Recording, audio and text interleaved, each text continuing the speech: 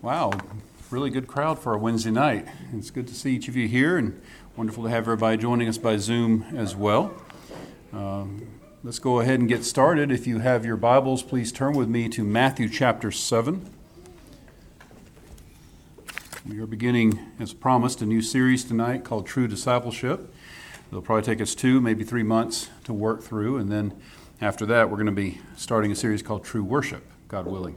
And hope that the Lord will meet with us and encourage us and give some light in these coming days. You're in Matthew chapter 7. These verses are doubtless familiar to you, verses 13 to 14. That's where we're going to begin. The Lord Jesus says this, "Enter by the narrow gate, for wide is the gate, and broad is the way that leads to destruction, and there are many who go in by it. Because narrow is the gate, and difficult is the way which leads to life, and there are few who find it." Let's ask for God's blessing upon us. Father, we come before you in the name of Jesus Christ, thanking you for getting us safely to this part of our week. And we ask, O Lord, that your Holy Spirit would be poured out upon us this evening, that you would give unction and clarity, illumination, light, and application to us as we consider things from your holy word. Lord, we are desirous that those who do not yet know you would be translated from death to life. And Lord, those who do know you but who lack the assurance of their salvation would find encouragement and help and comfort, that they might be confident that they are indeed in your kingdom by your grace. We ask this in Jesus' name. Amen. On any given Lord's Day, when we gather together, we have approximately 60 people coming to our church at this point. One of the things that hit me a couple of months ago is that almost fully half of those are children, are young people. And the vast majority of those children and young people have not yet closed with Christ, though some have. And as Pastor Matt and I pray in our own prayer closets, and then as we pray together as elders, I don't think we ever pray as elders without praying for the children of our church. We're deeply burdened that you would find Christ, that you would close with Christ. And we're also encouraged that by what we see could be a stirring among our children and young people, a desire to enter in by the narrow gate and find the Lord. And on top of that, there are always those people who are wrestling, who are truly in Christ, but who are struggling with the lack of certainty, the lack of assurance of their salvation. We find that if we preach on the subject of assurance and put it on sermon audio, it will get downloaded very quickly because people are hungry for this kind of thing. They're struggling with these kinds of questions, and these are questions that are pertinent to our souls. So my endeavor in the coming weeks is to answer basically 3 questions. What is true faith? That's the first question. Secondly, what is true repentance? And then the third is, what constitutes true assurance biblically? Well, with no more than that for our introduction, I want to dive right into our text, and I want to consider 2 things together tonight. First of all, I want us to consider 2 eternal destinies, and secondly, 9 different kinds of people. 9 different kinds of people. So first of all, 2 eternal destinies. The Lord is amazing as a teacher. We can say many, many words and say nothing. Jesus can say a few words and just pack it full. And these 2 verses are an example of where Jesus just packs it to the gills. There's 4 items that are compared, 4 pairs of items that are contrasted with one another in these 2 verses. And I want you to consider them together. The first is, there's 2 different kinds of travelers that Jesus talks about. He says there's the few and there's the many. Then there are 2 different kinds of gates. There's a narrow gate that's hard to squeeze through, and there's a broad gate. You can walk side by side with 20 people side by side and walk straight through it. It's not hard to walk through at all. Third, there's 2 different kinds of roads. There's a difficult road, a difficult path that's narrow and hard and treacherous. And then there's a broad path, an easy path that's very simple to walk upon. But then fourth, there's 2 destinies. There is life or there's destruction. So there's something else we should mention before we go any further. Let's compare two of these items. Have you ever thought about this? Jesus talks about gates and he talks about roads. Gates and roads aren't the same thing, are they? You pass through a gate. But do you pass through a road or do you walk on a road? You walk on a road. You don't walk on a gate. You pass through a gate. Step through a gate. 1 second you're on this side. Next second you're on the other. But when you're walking on a road, you may walk on it for many, many miles, hundreds of miles, thousands of miles, even conceivably. So you can travel for a very, very long time on a road, but you just pass through a gate in a moment of time. So let's put all this together and see, what is Jesus talking about? Of the 8 billion people who are now living in the world, and you realize there are more people living right now than all the other centuries combined. So there are more people living in the world right now than ever. But of all the 8 billion people who are presently living in the world, very few are going to go to heaven when they die. The majority will die and go to hell. But there are a few who will pass through the narrow gate. They will begin to walk upon the difficult path. And what is their end? What's the end of their journey? It's eternal life.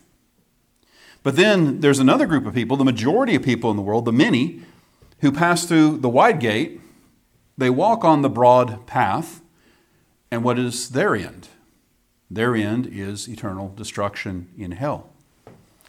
So the question that I want to set before you, and I'm going to ask you lots of questions. My first question is this: which one are you? Do you belong to the few? Or do you belong to the many? Have you entered by the narrow gate? Are you walking on the difficult path? Because if that is you, then your end is eternal life. But if you've gone through the broad gate and are walking on the broad path, your end is eternal damnation in hell.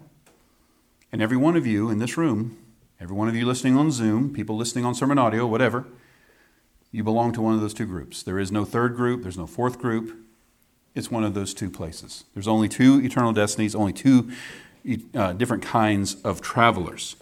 So if we're thinking about the analogy then that Jesus is giving of a gate that you pass through, a gate belongs to a fence, doesn't it? You have to have a fence around it. So let's imagine that there's this fence that goes on for thousands and thousands of miles.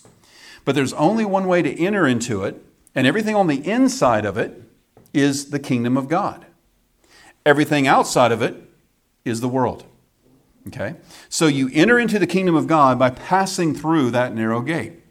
Now this gate is so big, so vast, but it's so high that you can't climb over it. It's so strong, you can't crash through it or break in. And furthermore, no matter how many miles you walk around it, no matter how many thousands of miles, there's not 100 different gates to enter in by. There's not even 20 gates. There's just one gate. And that gate is extremely small. It's extremely narrow so that you could walk right by it and miss it really easy. And even if you find it, it's not necessarily easy to pass through because it's a narrow gate. So it's not like you can just walk through it. So you got to turn by it and squeeze and pull yourself in, and you go in. And as soon as you go through that narrow gate, your foot starts walking upon the difficult path. So I take what Jesus is saying to mean this. The narrow gate is conversion. It's when someone is converted and translated from death to life. And conversion is an instantaneous act. One moment you don't know the Lord, the next moment you do. One moment you're outside the kingdom, the next moment you're inside the kingdom. Now, does anyone know what the word conversion means? Does anybody know? Let her fly.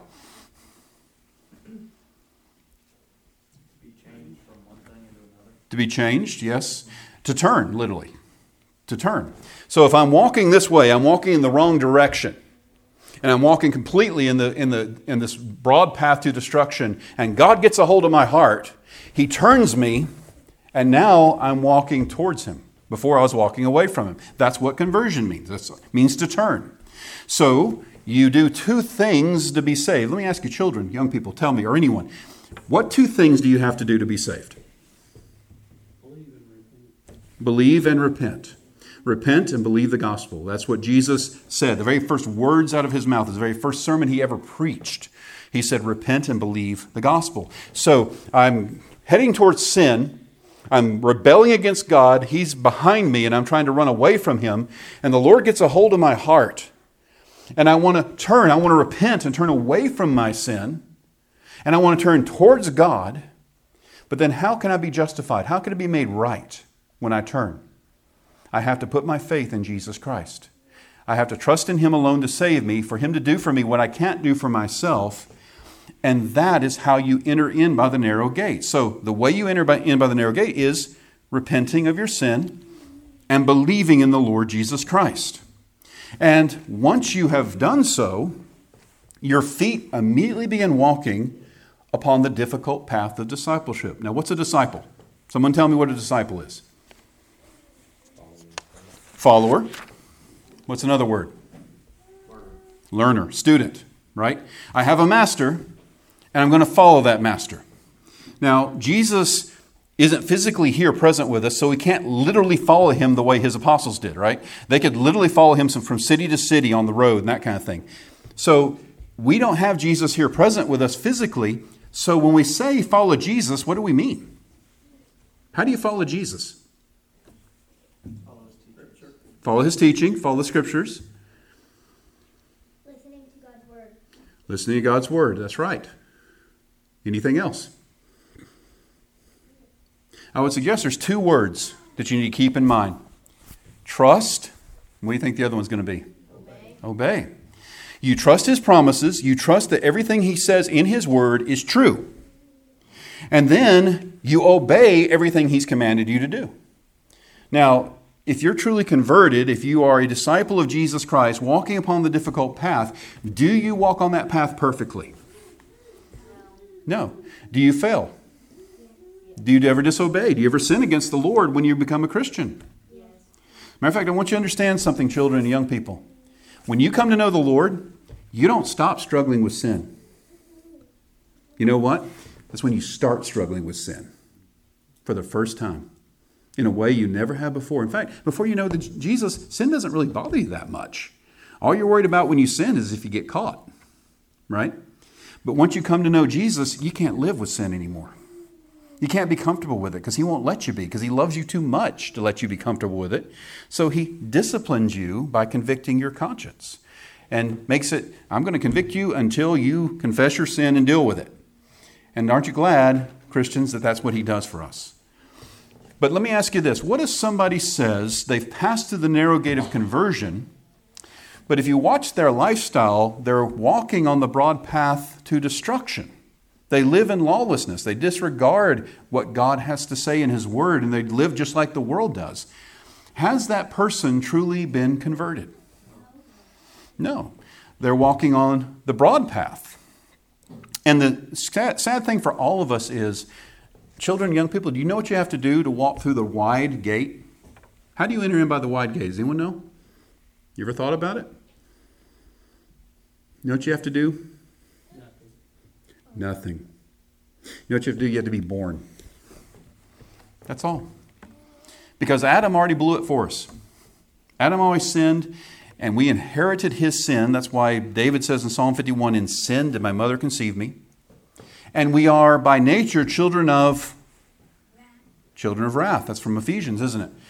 We by nature do the things that are contrary to God's law. So tell me, when we disobey God's law, what does the Bible call that? It's called sin, right? So sin, John says, sin is lawlessness.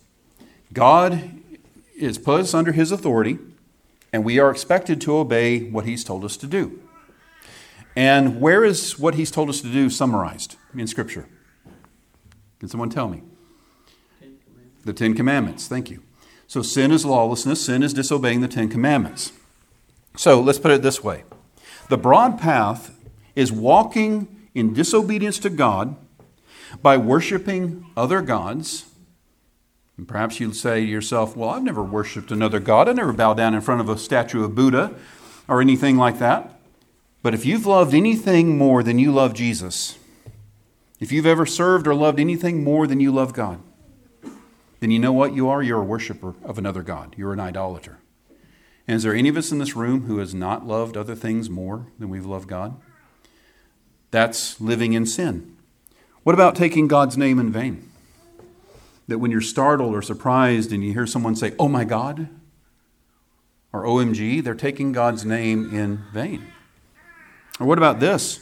We don't think about this much today, but what about when you profane God's Sabbath day? Do you know what you're saying? You're saying, "God, I don't want you to tell me how I use my time. I want to use my time the way I want to use my time, and I don't care what you think about it." But does God have the right to tell you how to use your time? And what is the Lord's Day supposed to be? It's supposed to be a day of worship and of rest and of serving one another and doing works of necessity and mercy, but also works of worship, works of piety. So it's not a small sin. It's a profaning of God's day. Or how about this? Disrespecting and disobeying your parents. Children, is that a sin? Because the Bible tells you to honor your father and your mother, and when you speak disrespectfully to them, or you disobey what they said, or you lie to them and deceive them, you've dishonored God and what He tells you to do. Or what about murder?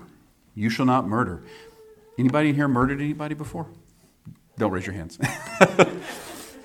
None of us have actually killed anybody, right? At least not in murder. I don't think we have. But if you hate someone in your heart, Jesus says you're a murderer. You have a murderer's heart. Or what about this? You shall not commit adultery, which means not only that you shouldn't live in sexual immorality, it also means you can't look after someone and lust after them in your heart, which means if you've ever looked at pornography, then you have broken that commandment. What about stealing? Or lying? Or cheating? Or coveting? Anyone ever been jealous of someone else? Ever been envious that someone else had something you didn't have and you wish you had it? Or maybe they're popular and you wish you were popular as they were, or people were friends with you, but that they're not friends with you, they're friends with them. All of us are that. Well, the Bible calls that coveting.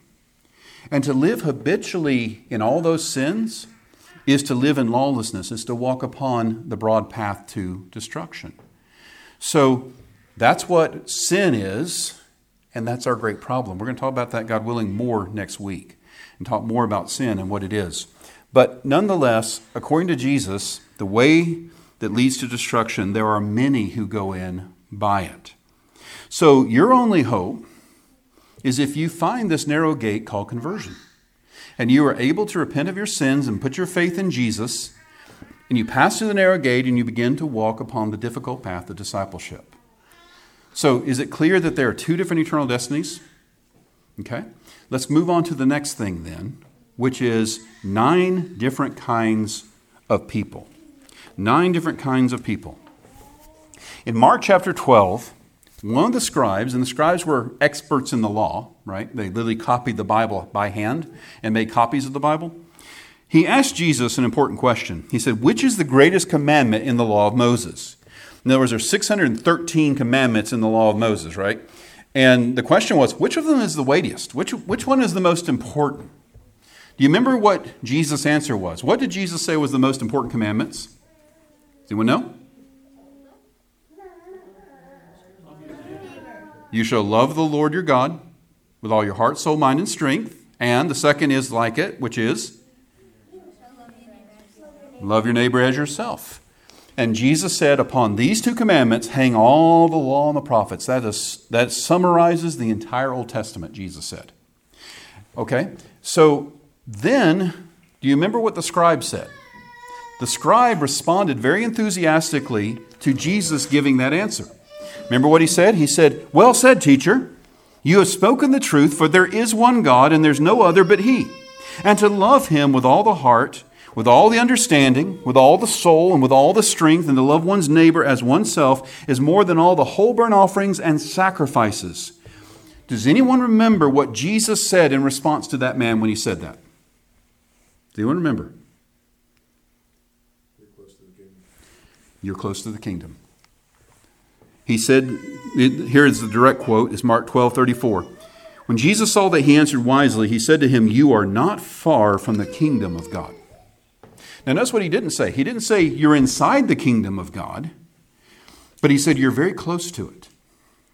So if we're thinking of the kingdom of God as enclosed by this great fence that nobody can scale or break through, but there is a narrow gate by which you can enter into it, then there are people who are very, very far away from that gate. They're nowhere near it. But Jesus' words tell us that there are some people who are very close to that gate. They're right outside of it. They're very ready to go into it, but they haven't entered in yet. And I think some of you are there. I think some of you may be standing right there and you're searching for where's this gate and how do I enter in? And you're just a few steps away because God has drawn you near. But then there's other people. Some people are far away, some people are close. There's other people, they've passed through that gate and they're inside. And so our 9 different kinds of people are people in their relationship to the kingdom of God, okay? And I hope you're going to find this encouraging because I believe every one of you in this room is part of one of these 9 groups. And our goal, our desire is that ultimately God would make all of us to be the 9th kind of person I'm going to describe tonight, okay? So let's go through them. I want you to ask you the question, you be thinking about this, which group are you in? Because when you know which group you're in, hopefully then God can give you wisdom to know, how do I move from where I am? Okay? So, here we go. You ready? I'm going to go through these fairly quickly. I'm not going to spend a whole lot of time, but I want you to understand them. First one is this. There are people who have never heard the gospel. They've never had Jesus preached to them.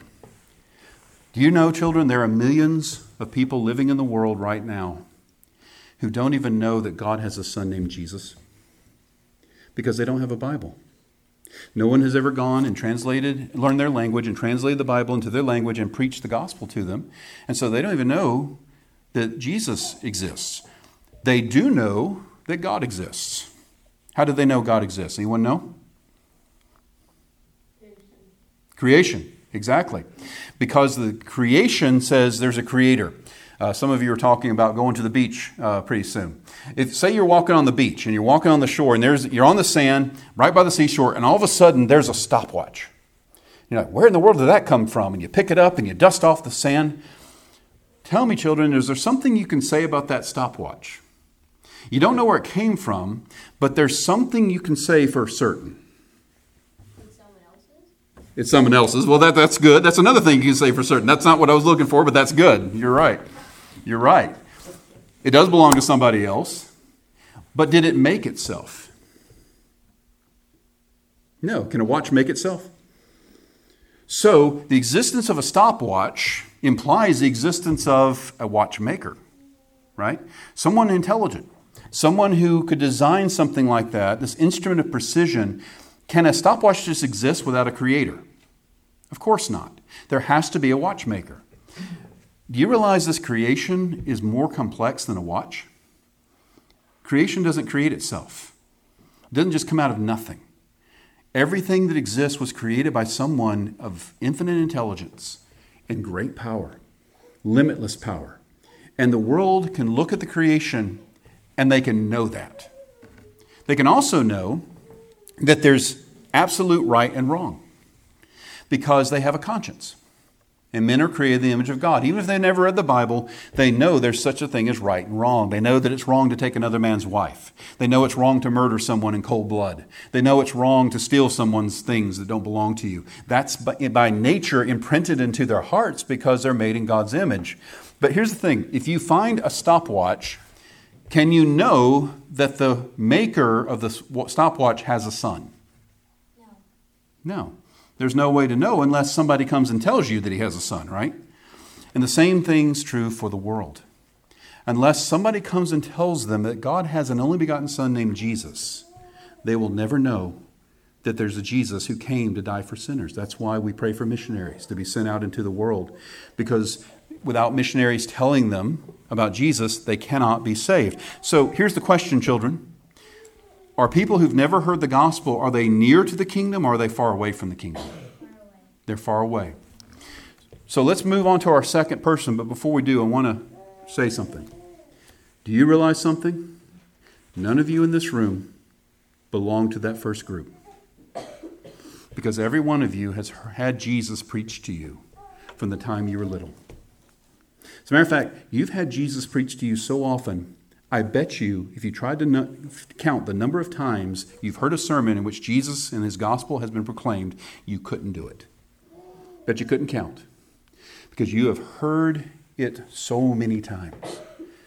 Children, don't take it for granted. Because there's millions of people who've never heard. But you don't belong to that first group. You belong to one of these other 8 groups. Okay? So we've already, by process of elimination, we know you're not part of one group. Let's move on to the second group. Second, there are people who've heard the gospel, but they do not understand it.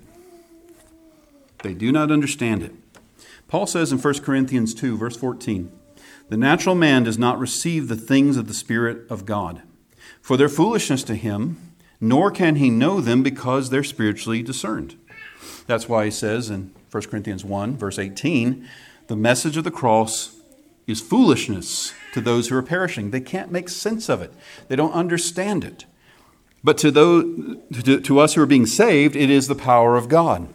So there are people who have the gospel explained to them, but they don't understand it. You remember Jesus giving the parable of the 4 soils? And he talks about the seed of the gospel being poured out upon those, planted upon those various soils. And the first soil was the hardened soil. It's tramped down so that the seed can't penetrate it with its roots. And you remember what happens to it? Somebody remember what happens to that seed? The birds come and they eat it, right? It turns into bird seed. And they eat it and they snatch it away so it never penetrates their heart. And Jesus says that's people who hear the gospel, but they don't understand it. And the devil comes and snatches it away from their hearts. So people who don't understand the gospel can't put their faith in the gospel. They can't believe the gospel because they don't understand it. They don't comprehend it. You know something? I think for most of you, that's probably not you either. I think most of you have probably understood something about what the gospel means. So let's move on to the third kind of person. Third, there are people who understand the gospel, but they do not believe it. They've heard it. Maybe they grew up in church or raised in a Christian home. All their life they had the Bible taught to them. They've heard about God. They believe, or they don't believe, but they've heard that God exists as Father, Son, and Holy Spirit. They've heard the story about how God sent his Son Jesus to die for sinners like us. How he died on the cross, was buried. 3 days later, what happened? He rose again from the dead, and he ascended to the right hand of God the Father. And they've even heard they're supposed to repent of their sins and put their faith in Jesus to be saved, but they don't believe it. They understand it. Some of them are atheists. They understand what the Bible says, but they don't believe there's a God. Or maybe they're agnostics. They believe there's some kind of higher power, some sort of great being, but not really sure that it's the God of the Bible. So they don't believe. Or maybe they even believe, maybe there was a man named Jesus who lived, and he was a nice man and a good moral teacher, and he died because he was misunderstood by people, and so they crucified him on a cross, and he was buried, and it's very sad, but of course they wouldn't believe that he's raised from the dead. So in other words, they understand the gospel, they've heard the gospel, they just don't believe it. Now, are they close to the kingdom, or are they far from the kingdom? Far from the kingdom. So our first 3 kinds of people that we've talked about, are they near to the kingdom or are they far away? They're all far away, aren't they? Fourth, then, there are people who believe the gospel, but they refuse to obey it. That is, they've heard the gospel, they know it's true, they understand it, they believe God is Father, Son, and Holy Spirit, they believe that Jesus came and died for sinners, they believe he's risen. They know it's true. They believe it, but they refuse to obey the gospel. Now, do you hear that language, obey the gospel? The gospel commands us to do things. We are commanded. God commands all men everywhere to repent. God commands you to believe on Jesus Christ. It's not a request. It's an invitation, but it's also a commandment that you would believe on Jesus Christ. But there are people who, for whatever reason, though they know it's all true, they don't want to obey the gospel by repenting of their sins and putting their faith in Jesus. Maybe there's just, in some of them, maybe it's just that there's some sin they love so much that they don't want to get rid of it. They don't want to part from their sin, and they love their sin so much that they would rather hold on to their sin than repent of it and come and bow the knee to Jesus Christ and become a slave of righteousness because they love being slaves of sin. And so even though they know it's true, they would rather lose their own soul in hell than that they should give up their sins because they love sin so much. How many of you have heard of a man named Augustine of Hippo? He was a man from North Africa. And he, at first, was very skeptical when he started hearing the gospel, but over time he kept hearing it being preached, and he came to believe it was true. But do you know that he wrestled for like 10 years from the time that he knew it was true to the time that he repented and put his faith in Jesus? Do you know why? Because he was sexually immoral. He had a lot of mistresses. And he wanted to be saved, but he didn't want to give up his sin. So he would literally pray, Lord, make me chaste. That is, Lord, make me morally pure, but not yet. Because he didn't want to give up his sin. The rich young ruler is another example of such a person. You ever thought about the rich young ruler? Here's a man who said he wanted eternal life. The Bible says he ran to Jesus. He fell on his knees and he said, Lord, what good thing must I do that I might have eternal life? And Jesus told him the law. He went over the law and says, do all these things and you'll live. Jesus wasn't saying to him, you can be saved by your works. What he was showing him was, you're a sinner. And you need to recognize your sin. And let me show you the law, because the law shows you your sin. But this young man was very naive. He said, Lord, I've kept all these things from my youth. And the Bible says that Jesus looked at him and he loved him. And he says, one thing you lack. Go sell everything that you have. Give it to the poor, and then come, follow me, and you will have riches in heaven. What was the man's response? Someone tell me. You remember? He was sad. He was sad. Why was he sad? Because he had to give away all his stuff. That's right. What was Jesus pointing out to him? Anybody ever thought about that? What was he showing him? That he's not perfect in his heart. He's not perfect. The what? You love money more than me. That's right. You love money more than me. As a matter of fact, there's one specific commandment of the Ten Commandments Jesus doesn't mention until then. What commandment was he guilty of breaking? Idolatry? Idolatry is, yes. But specifically in the Ten Commandments, it would be, well, it'd be the first one, but the 10th, right? He coveted. He loved money, which is idolatry. And because he had that idol, he didn't want to give up his idol. He didn't want to give up his riches. Jesus knew, and he pointed out to him, destroy your idol. Destroy the thing that you love more than you love me, and come follow me. And this man said, that's too much. That's too costly. I'd rather die in my sins. Was that smart? When he died, do you think he got to take his money with him? No. Where is he now? Hell. It's in hell. In other words, what did he say? He said, the narrow gate's too narrow. He came close to the kingdom, but he walked away because he didn't want to obey the gospel. There's another case that may keep people from going in. Can your own work save you? Can you be obedient enough to earn a way into heaven? No. Absolutely not. I'm so glad that y'all know this, because so many people don't. But here's the thing. There's some people who, even though they know that and they've heard that taught, they're so proud that they say, I can make it. I can be good enough. My works can get me into heaven. And they're so proud they don't want to give up their own self-righteousness. And so it's not so much an issue of their sins, like gross things that they do that they're not willing to give up. It's their pride. They don't want to have to humble themselves and acknowledge my righteousness isn't good enough. And so they refuse to enter in, because for them the narrow gate's too narrow, because Jesus says your righteousness doesn't fit here through this narrow gate. You have to be saved by my righteousness and not by your own. And they don't want to hear that. So they know the gospel, but they refuse to obey it. So these people, there's a sense in which they're kind of close to the kingdom in the sense that they understand the gospel. And yet in another way, they're kind of far from it, aren't they? They refuse to go in. There's a fifth group. And this fifth group is perhaps the scariest of all.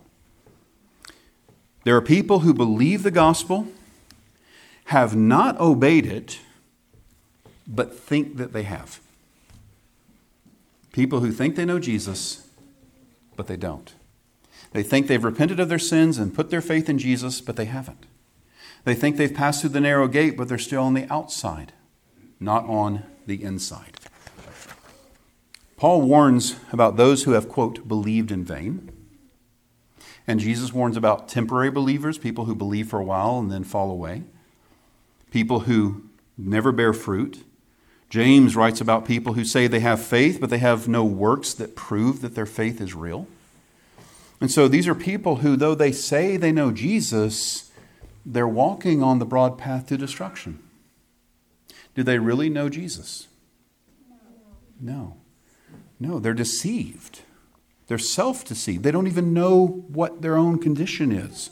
John describes it this way in 1 John. He says, they are in darkness and they walk in darkness and they do not know where they're going because the darkness has blinded their eyes. They can't even discern their own condition. And you realize that in the southeast where we live, in most churches, this is how things are. People have not repented, they've not believed in Jesus, but they prayed a prayer, they walked down an aisle, they said they knew Jesus, they were baptized, and they think they're okay with the Lord.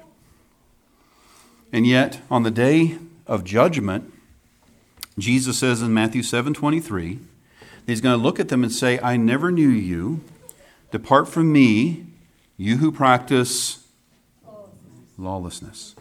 See, they practice lawlessness. What does that mean? That means they're not walking on the difficult path. They're walking on the broad path to destruction. You know something? And you parents and you adults who are in Christ, you know this. Who is the hardest person to share the gospel with? This kind of person. And I'm afraid our churches are filled with these kind of people. And so that's the scariest place. In one sense, they're so close to the kingdom, aren't they? They know the scriptures. They know the word of God. They know the gospel. They're surrounded by God's people. They've been in the midst of the worship services when the Holy Spirit's moving, and yet they don't know the Lord. And they don't even know that they don't know the Lord. And so on the day of judgment, they're going to be shocked when they say, Lord, Lord, it's me. And he says, I never knew you. I pray that none of you have to ever hear him say those words to you. But let's move on to the sixth. And here it gets more encouraging. Okay? Here's the part I've been waiting for. Here's the part I've been looking forward to all night. And I'm not kidding. Okay? Because I think that the sixth and seventh is some of you in here. The sixth are people who believe the gospel and they're striving to enter into the kingdom by the narrow gate. They know that their soul is in danger. They're terrified of going to hell.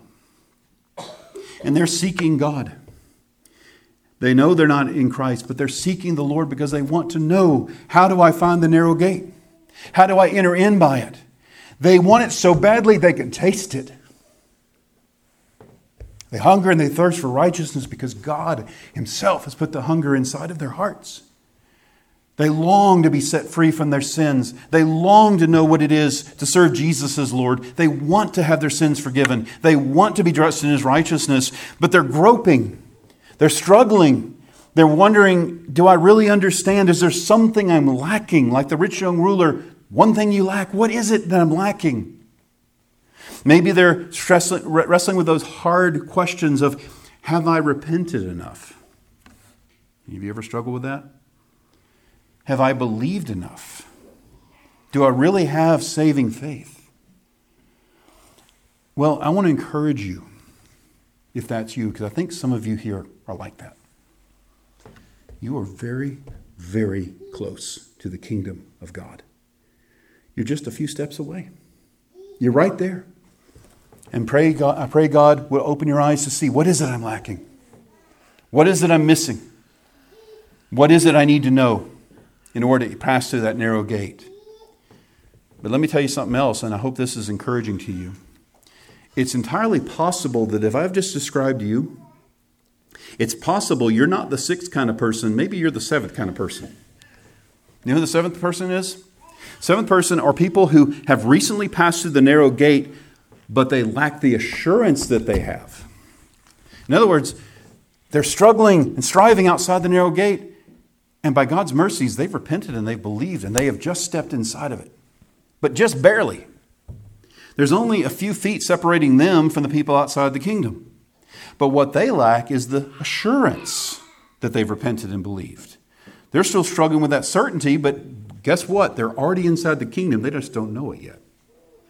You see, God, when He saves us, do you think He usually just, the first time somebody ever hears about Jesus, they immediately say, okay, yeah, I'm going to repent and believe in Jesus? Do you think that's what happens?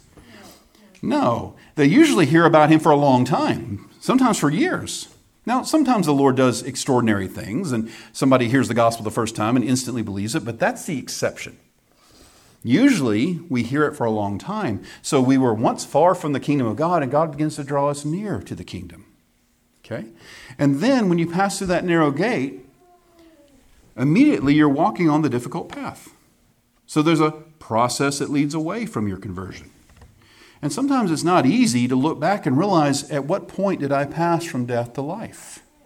And you know something? You don't have to know exactly when you pass from death to life. That's really not that important.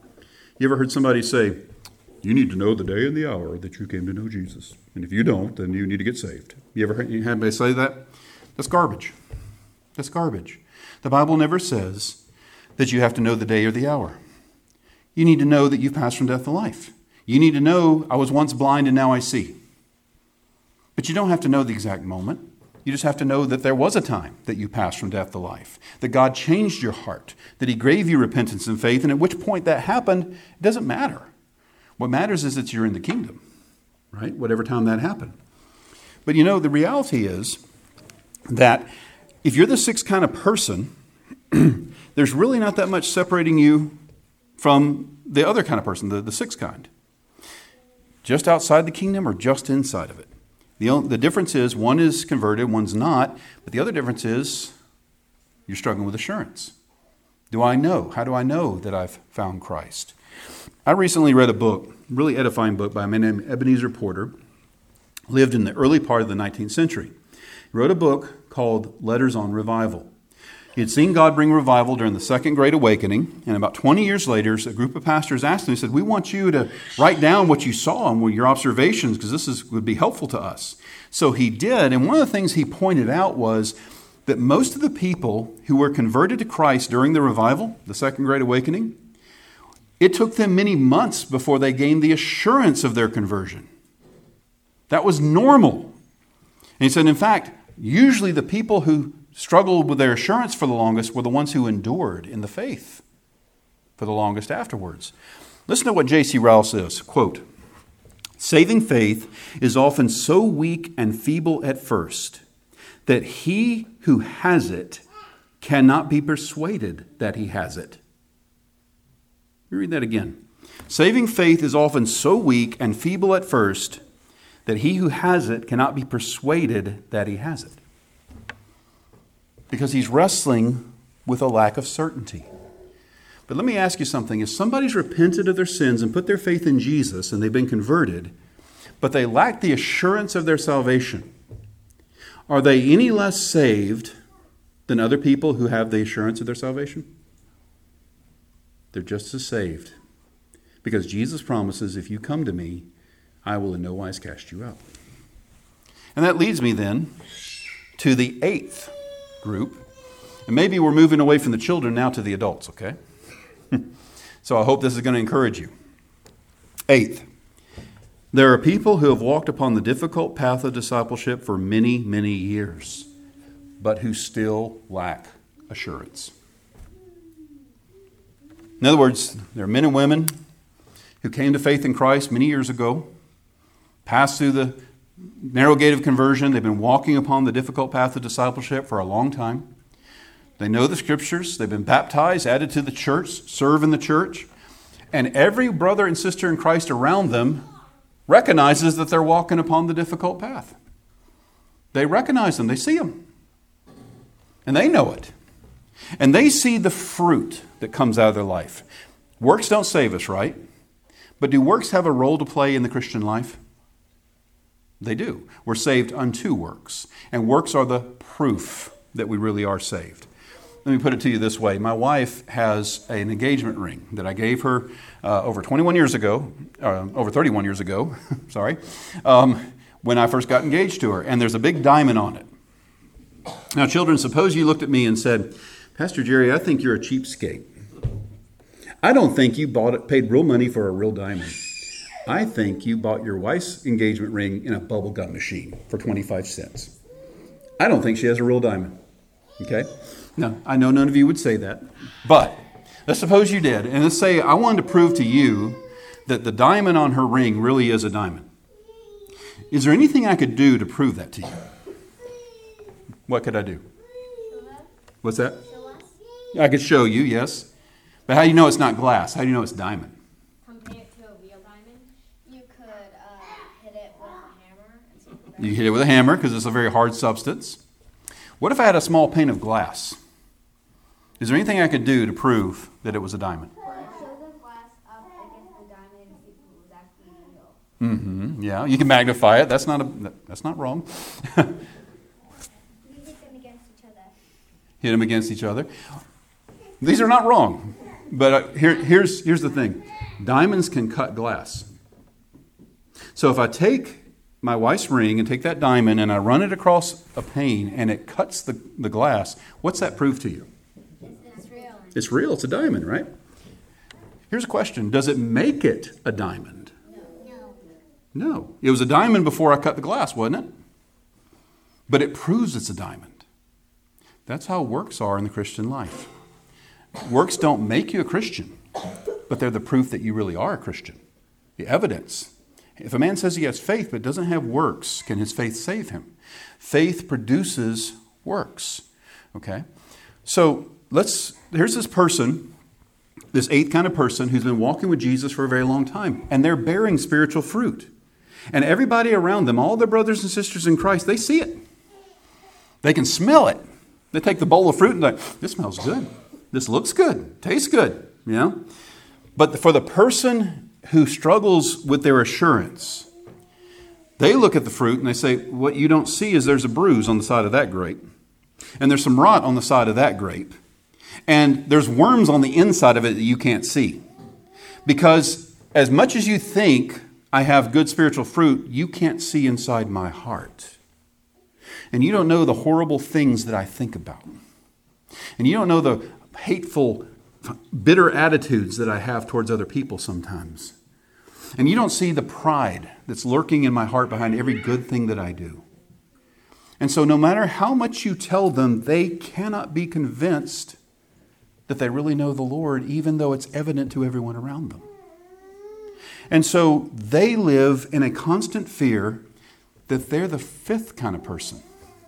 The person who knows the gospel, believes the gospel, but nonetheless hasn't really obeyed the gospel. And they're terrified that when they stand before Jesus, the thing they're going to hear him say is, depart from me, because I never knew you. And the thing is, they're actually going to be surprised when they get to heaven in a very different way when Jesus looks at them and says, come, you blessed of my Father, inherit the kingdom prepared for you from the foundation of the world. Nobody is going to be more shocked than them to hear that, you mean I really am in the kingdom? But they struggle. They struggle because they say, other Christians who try to comfort me, they don't know my heart. Well, let me encourage you. If you're like that, then I know that when you hear the pastors preach and say, examine yourself to see and you be in the faith, I know you're going, I know he's talking to me.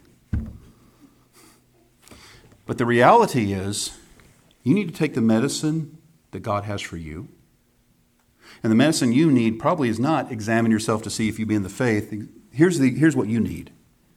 If your heart condemns you, God is greater than your heart and knows all things. He adds that, I knows all things. Why? He knows just how wretched your heart is. In fact, he knows it's a lot worse than you think it is. He sees all those sinful thoughts and all those bad motives. And you know what? He loves you anyway. And he accepts you because you're dressed in the righteousness of his Son. and you're cleansed by his blood, and you're his child. And so there is this ability to gain assurance that you don't have. And that leads me to the ninth and final kind of person. There are people who've entered the kingdom and are enjoying the full assurance of their salvation. That is, they understand the gospel, they believe the gospel, they've obeyed the gospel, they've entered into the kingdom, they've been baptized as believers, they've been added to the church, and they enjoy the assurance that they know the Lord. They're basking in that. And you know what? That means they're enjoying the joy of their salvation. Remember what David said? Restore to me the joy of your salvation. He had lost it. But he's saying, Lord, please give it back to me. Because salvation is something meant to be enjoyed, not meant to be endured. And so they have the certainty, the joy. That doesn't mean they don't ever struggle with doubts. Let me tell you something. Every Christian struggles with doubts. If you don't struggle with doubts, I don't think you're a Christian. Okay? It's normal. And assurance isn't a pass-fail. It's not either I have assurance or I don't. There are degrees of assurance, and some are more assured than others. And everybody goes through times and seasons where they struggle and wrestle with, do I really know the Lord? But I'm saying these are people who, as a general rule, that's not their struggle. Generally speaking, they're confident in the Lord, and they trust and know that they really are in Christ. So let me go ahead and state the obvious. If you're part of the first 8 groups, where do you think the Lord would have you to be ultimately? To be in the 9th group, to be truly converted, and to be enjoying the joy and the assurance of your salvation. Well, let me make 3 applications for tonight.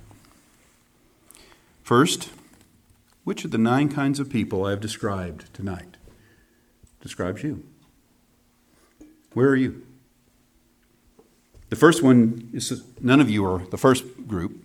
You've all heard the gospel. But then you have the first 4, all of which are far from the kingdom. People who either don't understand the gospel, or they understand it but don't believe it, or they understand and believe it but they haven't obeyed it by repenting of their sins and repenting of their righteousness. The 5th kind of person, the false convert, thinks they're inside the kingdom, but they're really not. The 6th person is close to the kingdom, right at the very door, hasn't quite entered, but they're very, very close. And God promises, if you seek me, you will find me. 7th kind of person has recently passed through the door, struggling with the assurance that they really have, can't believe it. The 8th kind of person is someone who has been walking with the Lord for a long time, but struggling with assurance. But are they any less a child of God than other people in the kingdom? No. And then finally, you have the 9th kind of person, the person who is in the kingdom, knows it, and is rejoicing in their salvation. Where are you? Where are you? Honestly, facing where you are hopefully helps you to figure out where you need to be. And that leads me to my second thing. Jesus Christ is able to save you, whoever you are. And he's just as willing as he is able. You've heard us say that so many times. It's just as true tonight as it was all the other times we said it. Okay? God has regenerated atheists and agnostics before. And he's forgiven them for all the blasphemous things they said about him. Because he's a God who does that. Because Jesus died on the cross to save blasphemers. And God has been patient with people who've believed the message of the gospel, but who stubbornly clung to their sins for a very, very long time. And he's finally broken them of their sin, given them a broken and contrite heart, and then brought them into the kingdom, like Augustine, who for years held on to his sexual immorality, but finally said, no, it's not worth it. And he broke off from his sin and put his faith in Jesus. The Lord has taken proud, self-righteous people who thought they had it all together, like Paul, and broken them and showed them their righteousness won't cut it. And only the righteousness of Jesus can save them. And they, by faith alone, put their faith in Christ and did not trust themselves. And the Holy Spirit has opened the eyes of false converts. I have good news for you. Jesus is just as able to save a false convert as he is somebody who knows they're not converted, and to awaken them to their need. And because Jesus is risen, you know he has the authority to forgive you, whoever you are, and to give you his righteousness and to save you. He's not only willing, he desires to save sinners. What does the scripture say? I have no desire, no pleasure in the death of the wicked. Therefore turn and live. God says, I desire sinners to repent. I love to forgive sinners. Do you know it gives Jesus great joy to forgive people who've rebelled against him and blasphemed him? That's the kind of God that our God is. Third and finally, for those of you who have obeyed the gospel but you lack assurance, do you know it's the will of God that you should attain it?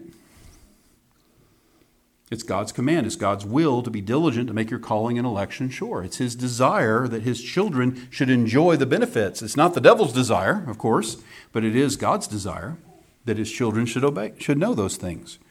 The Holy Spirit moved the Apostle John to write an entire letter, 1 John, and the whole purpose of that letter is this: these things I've written to you who have believed in Christ, so you're already in the kingdom, that you may know that you have eternal life. Peter exhorts us, be diligent to make your calling and election sure.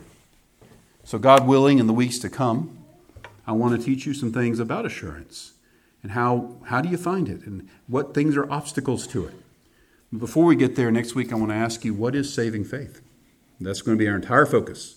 What is saving faith? And then the week after, what is repentance? And to consider those things together. And then, finally, assurance. Well, may the Lord help you to know, first of all, where you are, but then also by grace, how to change and grow to where he would have you to be. Let's pray. Father, we thank you for your word that gives such clarity to us. I pray that your Spirit be at work among all of us, helping us understand where we are in relationship to you and your kingdom, and granting us grace that we might repent and believe. But for those of us who have repented and believed, Lord, that we may be assured and enjoy the joy of our salvation. Thank you for being the God that you are. Thank you for not leaving us without your word.